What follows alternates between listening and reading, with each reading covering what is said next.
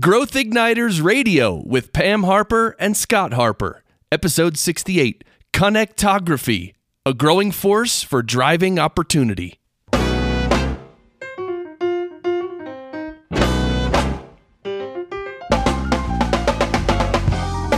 This episode is brought to you by Business Advancement Incorporated, enabling successful leaders and companies to accelerate to their next level of success. On the web at businessadvance.com. And now, here's Pam and Scott. Thanks, Chris. I'm Pam Harper, founding partner and CEO of Business Advancement Incorporated. And right across from me is my business partner and husband, Scott Harper. Hi, Scott. Hi, Pam. It's always a pleasure to join you for yet another episode of Growth Igniters Radio. And as you know, our purpose is to spark new insights, inspiration, and immediately useful ideas for visionary leaders like you and your company to accelerate to your next level of success. So, Pam, what's our focus for today? Redefining what's possible to change the game for us, our companies, and industries. In this case, through the growing force of what our guest today calls connectography. This is something that's been getting a lot of attention in the media, and it has tremendous strategic and practical implications for businesses of every size in every industry. It impacts everything from defining our markets and customers and the products and services we offer to the jobs we create and the employees we hire. The more we understand about the opportunity, the better decisions we can make on the journey from big idea to big results. So connectivity is a really big thing, and it's getting bigger. Absolutely. And that's why we're pleased to be speaking today with Parag Khanna, a leading global strategist, world traveler, and best-selling author of numerous books. His latest best-selling book, published in 2016, is Connectography, Mapping the Future of Global Civilization. Now, among Parag's many accomplishments, which I've condensed a bit here, he is a CNN global contributor and senior research fellow in the Center on Asia and Globalization at the Lee Kuan Yew School of Public Policy at the National University of Singapore. He's also the managing partner of Hybrid Reality, a boutique geostrategic advisory firm, and co-founder and CEO of Factotum, a leading content branding agency. In 2008, Parag was named one of Esquire's 75 most influential people of the 21st century and featured in Wired magazine's Smart List. He's been a fellow at the New America Foundation and Brookings Institution, advised the U.S. National Intelligence Council, and worked in Iraq and Afghanistan as a senior geopolitical advisor to U.S. Special Operations Forces. Parag holds undergraduate and graduate degrees from the School of Foreign Service at Georgetown University and a PhD from the London School of Economics. He serves on numerous governmental and corporate advisory boards and is a counselor of the American Geographical Society, a trustee of the New Cities Foundation, and a young global leader of the World Economic Forum. His articles have appeared in major international publications such as The Wall Street Journal, Financial Times, Washington Post, Harvard Business Review, and so many more. And he appears frequently in a variety of media around the world, such as BBC, CNBC, NPR, and other international broadcasters. He's also an active blogger and was host of Interview on MTV from 2008 to 2009. And perhaps many of you caught his TED Talk, which was February of this year, also TED Global in 2009, and he was a guest host of TED Global in 2012. All right, well, that's all the time we have for today. Thanks, Parag. Welcome to Growth Igniters Radio. Wow. Thank you so much, Pam and Scott. Great to be with you. Yes, we're so glad you can join us. This book of yours is fascinating. The concept is fascinating. Tell us a bit about the story. What inspired you to write it?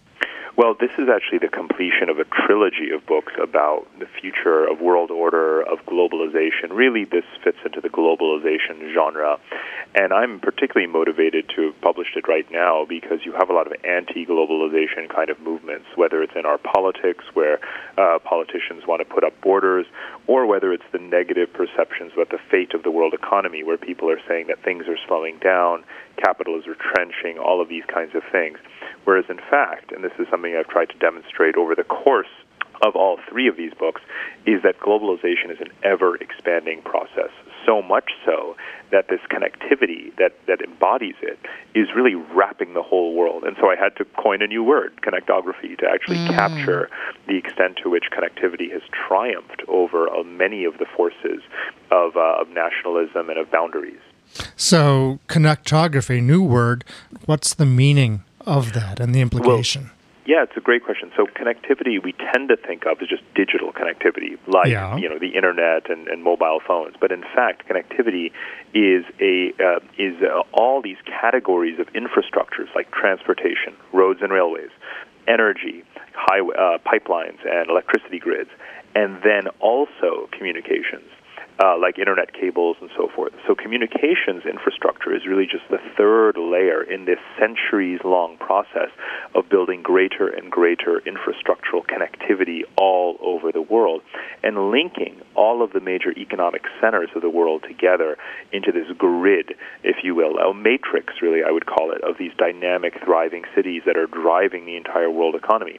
And when you look at the world from that point of view, not from the standpoint of how are commodities markets doing today, what are interest rates in the U.S., what's the growth rate right now, but instead look at this big picture, you would find enormous reasons to be optimistic.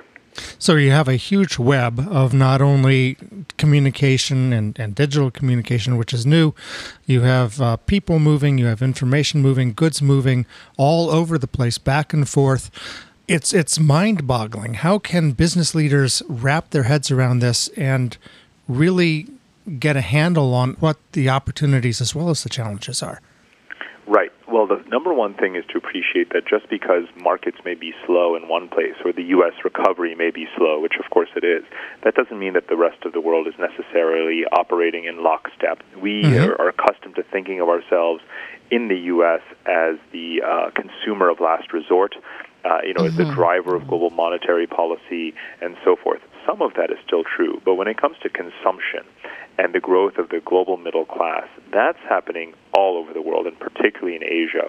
So if you are not exposed to those growth markets or the trade across those markets, the trade between China and Africa has grown by 1,800% in the last 15 years.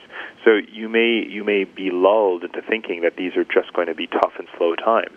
The problem is that means that you're just not sufficiently connected and to where the flows are happening, where the business is happening, where the transactions are happening. So companies have to truly be more global today if they want to capture the markets. And indeed, most of the Fortune 500 now earns more revenue from abroad than from within the United States. So clearly companies are realizing that there's no substitute for being a global company. Well, in fact, every company really is a global company. I mean, when you stop and think about it, even the smallest firms are connected through the internet. They source their materials through the internet. There's no way we not to be a projects. I mean, we outsource projects ourselves outside the U.S. Sure. And we have colleagues outside the U.S. In fact, one of our most interesting projects was in China, and we actually physically never left the United States, but we did the work in China. So yeah, it's a huge web. It's true. So, of course, as you mentioned before, in an election year in the U.S., there are a lot of people on both sides of the spectrum who are somewhat against global trade, to put it mildly.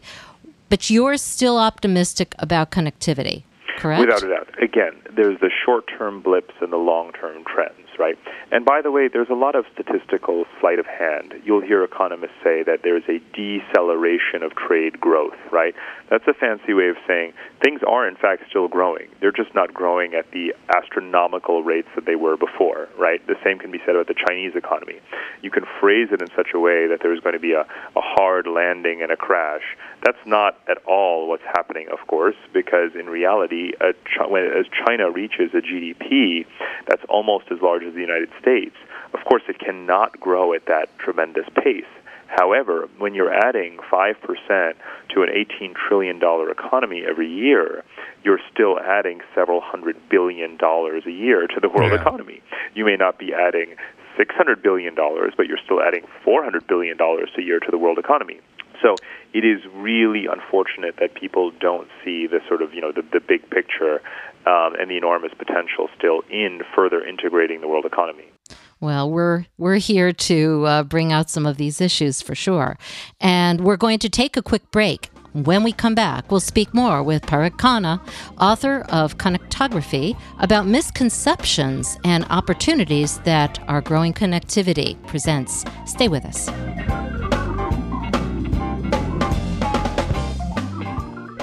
You are listening to Growth Igniters Radio with Pam Harper and Scott Harper, brought to you by Business Advancement Incorporated, on the web at businessadvance.com.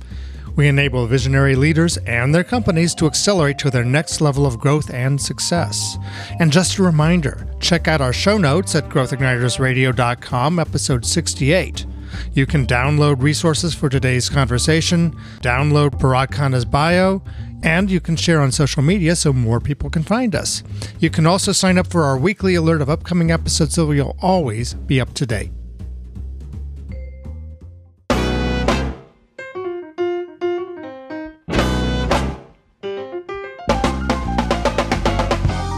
Welcome back to Growth Igniters Radio with Pam Harper, that's me, and Scott Harper. Scott and I are talking today with Parag Khanna, author of the book Connectography, about the challenges and constraints posed by the explosion of global connectivity. Parag, how can people find you? Well, like most people, I'm a digital citizen as well as a physical citizen, so online is always the best place. ParagKhanna.com, ParagKhanna. I'm traveling every single day, basically, whether in the United States or around the world. And so I'm one of the chief beneficiaries of this growing connectivity in which we can almost get between any two major cities in the world on a nonstop flight. I operate globally all the time. And you can also go to growthignitersradio.com, episode 68. Scroll down under resources and you'll find links. So let's go back to the conversation. We were talking about some of the misconceptions that people have about connectivity. Let's talk about what is the biggest misconception that people have that you would like to set straight. Well, the biggest misconception is that it's a zero-sum game, right? That one person's gain or one economy's gain is another's loss. That's not the way connectivity works. We have 250 years of data and multiple Nobel Prizes in economics awarded to research that shows very clearly that the reason that the world economy has grown at all beyond the 1% or 0% growth of the previous 2,000 years was because we began to trade with each other, because we began to build infrastructural connectivity, because we began to optimize land, labor, capital, and production. And so today, when people think of globalization as zero-sum, when they think of it only in terms of we lost 5,000 jobs from this plant to China, we lost 10,000 jobs from this plant to Mexico, they're not understanding, and as painful as that is, and I acknowledge that, however, not all of us are farmers the way we were hundreds of years ago either, right? So we're evolving, and globalization is part of that evolution, and it creates a lot more opportunities than it creates harm. So I think that's the biggest misconception, is to blame globalization for, sort of small sorts of consequences rather than appreciating the utilitarian and overall benefits to society as a whole. Mm-hmm. Agreed completely. The thing is, though, that if I'm suffering because something has happened to my company, they've outsourced or they've gone out of business, I'm suffering, or my company is not doing as well as it used to.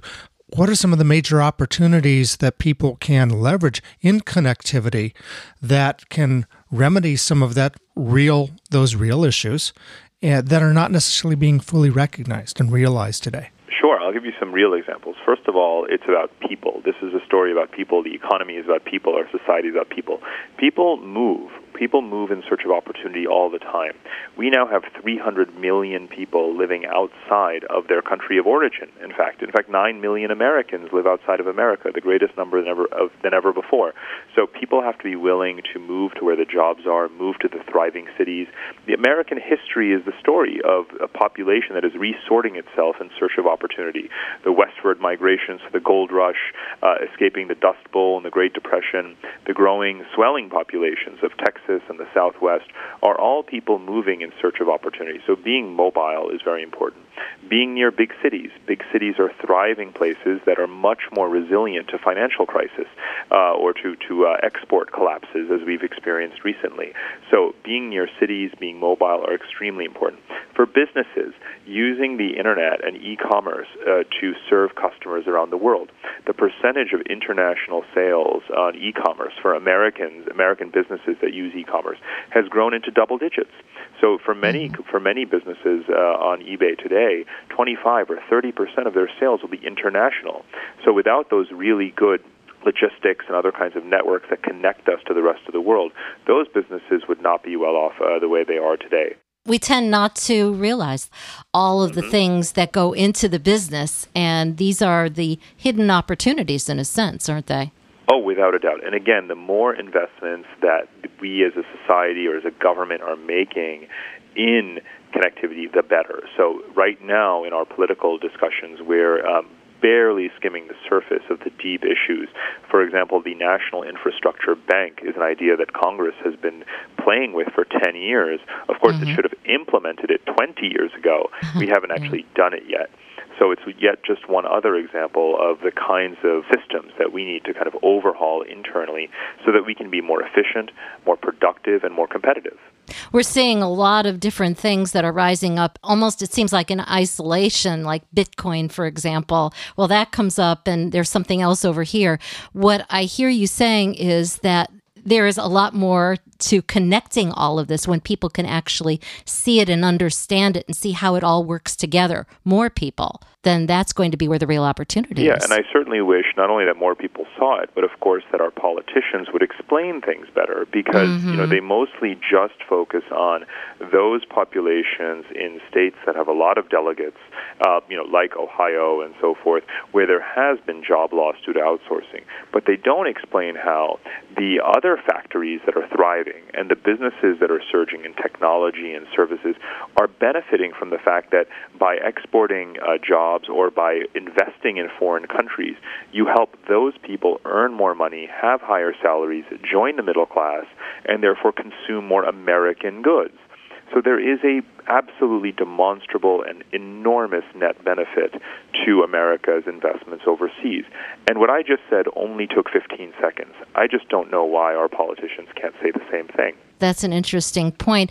It sounds like there have to be so many more conversations that take place that haven't been happening between business leaders and politicians.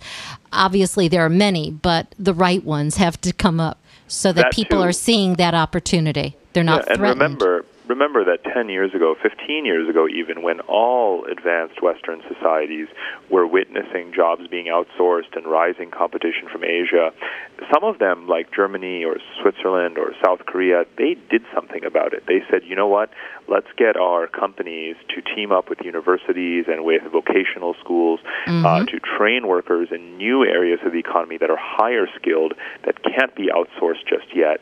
Let's figure out how to support those industries through federal programs, and let's really boost our export competitiveness.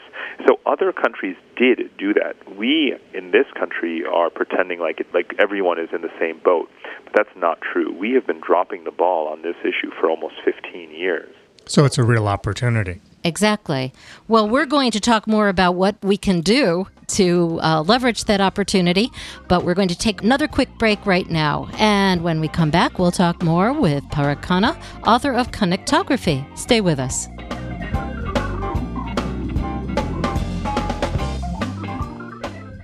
You're listening to Growth Igniters Radio with Pam Harper and Scott Harper, brought to you by Business Advancement Incorporated, on the web at businessadvance.com. We want to thank those of you who have reviewed and rated our podcast series on iTunes so that more people can find us.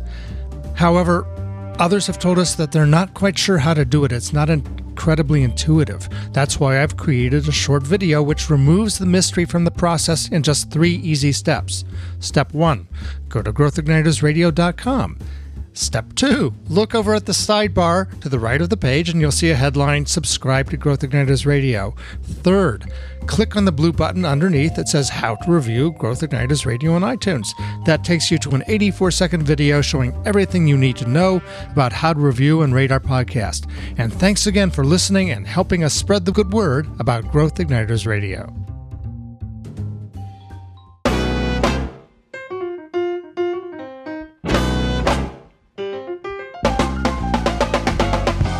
Welcome back to Growth Igniters Radio with Pam Harper and Scott Harper.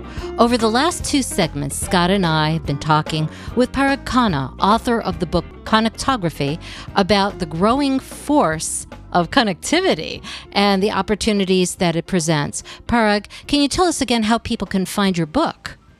Absolutely. I'm on Amazon right now with Connectography, Mapping the Future of Global Civilization. There's lots of order options on my website, paragkhanna.com. Okay. So this is the part of Growth Igniters Radio where we talk about immediately useful ideas because our listeners are traveling all over the world. Mm-hmm. They're connected. And we want to help them to take advantage of the opportunities that you're talking about. Let's start out by, for example, strategically.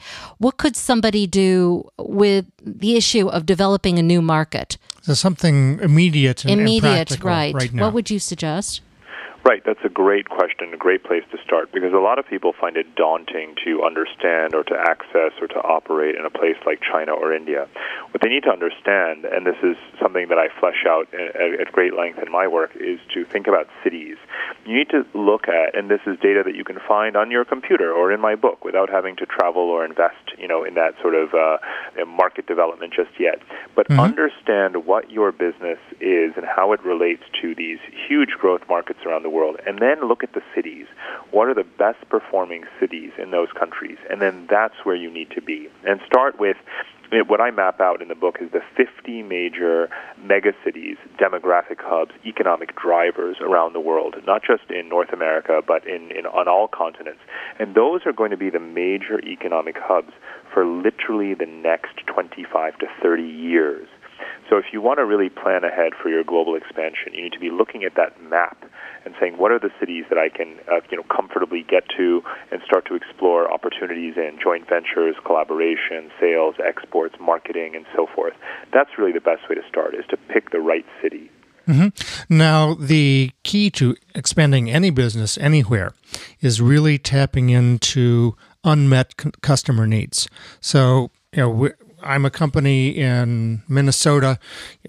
I identify a city somewhere else, different country. How do I understand what needs are not being met there that I can actually fulfill? Well, generally speaking, what's happening in emerging markets is that they're urbanizing very quickly, but their infrastructure is very poor. There's an enormous need not only for architecture, for design, for building, for construction, but there's also a huge need for digital services, right? So mobile services, telephony, apps, all of the technology stuff and digital connectivity. And then a huge need for services, so poor quality education, poor quality healthcare, all of these nuts and bolts and basics in consumer goods. The reason consumer goods companies are thriving, even in downturns, is, take Procter & Gamble and Unilever. It's because these are things that people absolutely must spend on, the staple items. Mm-hmm. And you find that as people urbanize, they finally get the chance to invest in these basics and lead a decent quality of life. So companies that provide those basics around the world are doing extremely well right now. That sounds like a lot of opportunity. Now, going along with that, obviously we have supply chains that we're looking at expanding. We are part of a supply chain and also managing that supply chain. Where are the opportunities there? Yes. Well, I view the world as being fundamentally reorganized away from nations and borders towards infrastructure and supply chains. To me, supply and demand is the most powerful principle in the history of the world, and I actually use that principle throughout the book to explain just about everything that's happening in the world today is supply and demand. So the demand is growing so quickly in these emerging markets where the populations are so large, and people are urbanizing, and there's a great need for labor productivity. So participating in the supply chain, servicing the supply chain, just getting into operating and owning links of the supply chain in emerging markets is hugely profitable. So logistics companies are another example. I mentioned previously sectors like telecommunications and infrastructure. Logistics is massively growing in these countries for exactly the same reasons. What's also interesting in your book is that you talk at length about how we really need to have a better understanding of our supply chain. And as our companies and the companies we depend upon are outsourcing themselves, and you just don't know where some of the materials that go into what you're eating come from, or what you're making. So can you talk a little bit about that, something that you can immediately do to get a better understanding? How can we not only understand our suppliers, but their suppliers as well? Absolutely, and that's a great set of questions. This was a very intriguing area to investigate in my research, to look at how the more you trace the supply chain, the more you realize that everything is made everywhere. And, just about anything, goods and services, has a conceptual phase, a design phase, a prototyping phase, a production phase, a distribution phase, a sales phase, and an after-sales services phase, and so on and so on.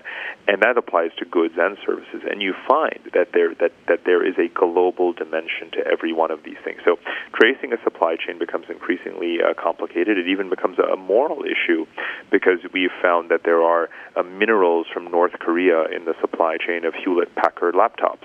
That's not supposed to happen from a legal standpoint, but it does.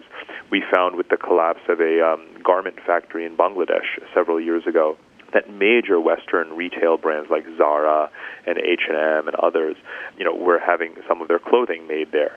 And I think there's, again, a huge opportunity here, because we have tried for decades to reform and to improve and to modernize countries through the World Bank and the United Nations and multilateral kinds of structures.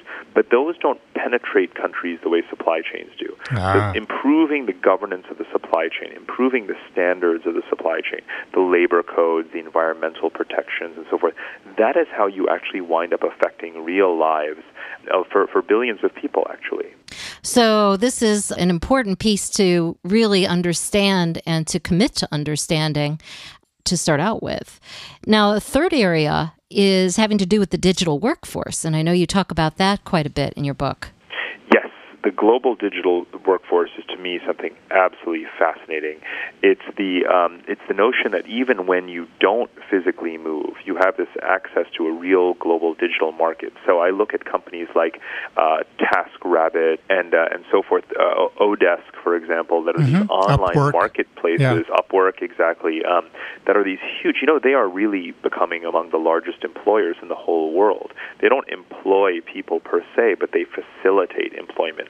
And I've hired many people on a project basis off of these platforms all over the world. And it's a very sort of, it's a system that has a lot of transparency, because people are ranked according to their past performance on projects and so forth, like, sort of books on Amazon, if you will. And, there's an eagerness, there's a smoothness to working with people through these platforms that facilitate all of the sort of, contracting and payments and so forth. So we're creating these efficient digital marketplaces for people all over the world who have never met and never even spoken to work with each other. And this is what some people call peer-to-peer capitalism. And that thriving peer-to-peer capitalism is an enormous step forward in terms of empowering people with various skill sets wherever they may be in the world. Okay, well, this is just the tip of the iceberg here, but the time's gone by. Any final thoughts on the topic of the opportunities that are out there with regard to connectography? Well, we have to be very cautious not to throw the baby out with the bathwater right now, the way our politics is going. We have to remember that America is the architect of the world trading system, the world financial system. It is still the most connected superpower. It has so much to offer the world in terms of technology, finance, security, energy. America is a leader in all of these areas. America as a whole is much better off if it's more connected. And we need to continue to invest in that, not just as a government, but as as businesses and as citizens. So I believe that there is a strategy that governments and companies and people can pursue if they kind of follow a checklist and thinking about what their skills are, how connected they are geographically, technologically, and so forth. To fast-growing markets, that's where they're going to never lose sight of opportunities that are out there. Excellent points. Parag, thank you so much for being our guest today on Growth Igniters Radio. Thank you. It was such a pleasure. Thank you. Thanks, Parag. To get show notes and resource links for this week's episode, go to growthignitersradio.com, episode 68. Until next time, this is Pam Harper And Scott Harper, wishing you continued success and leaving you with this question to discuss with your team. what opportunities in the expanding web of global connectivity can we find and start acting on today?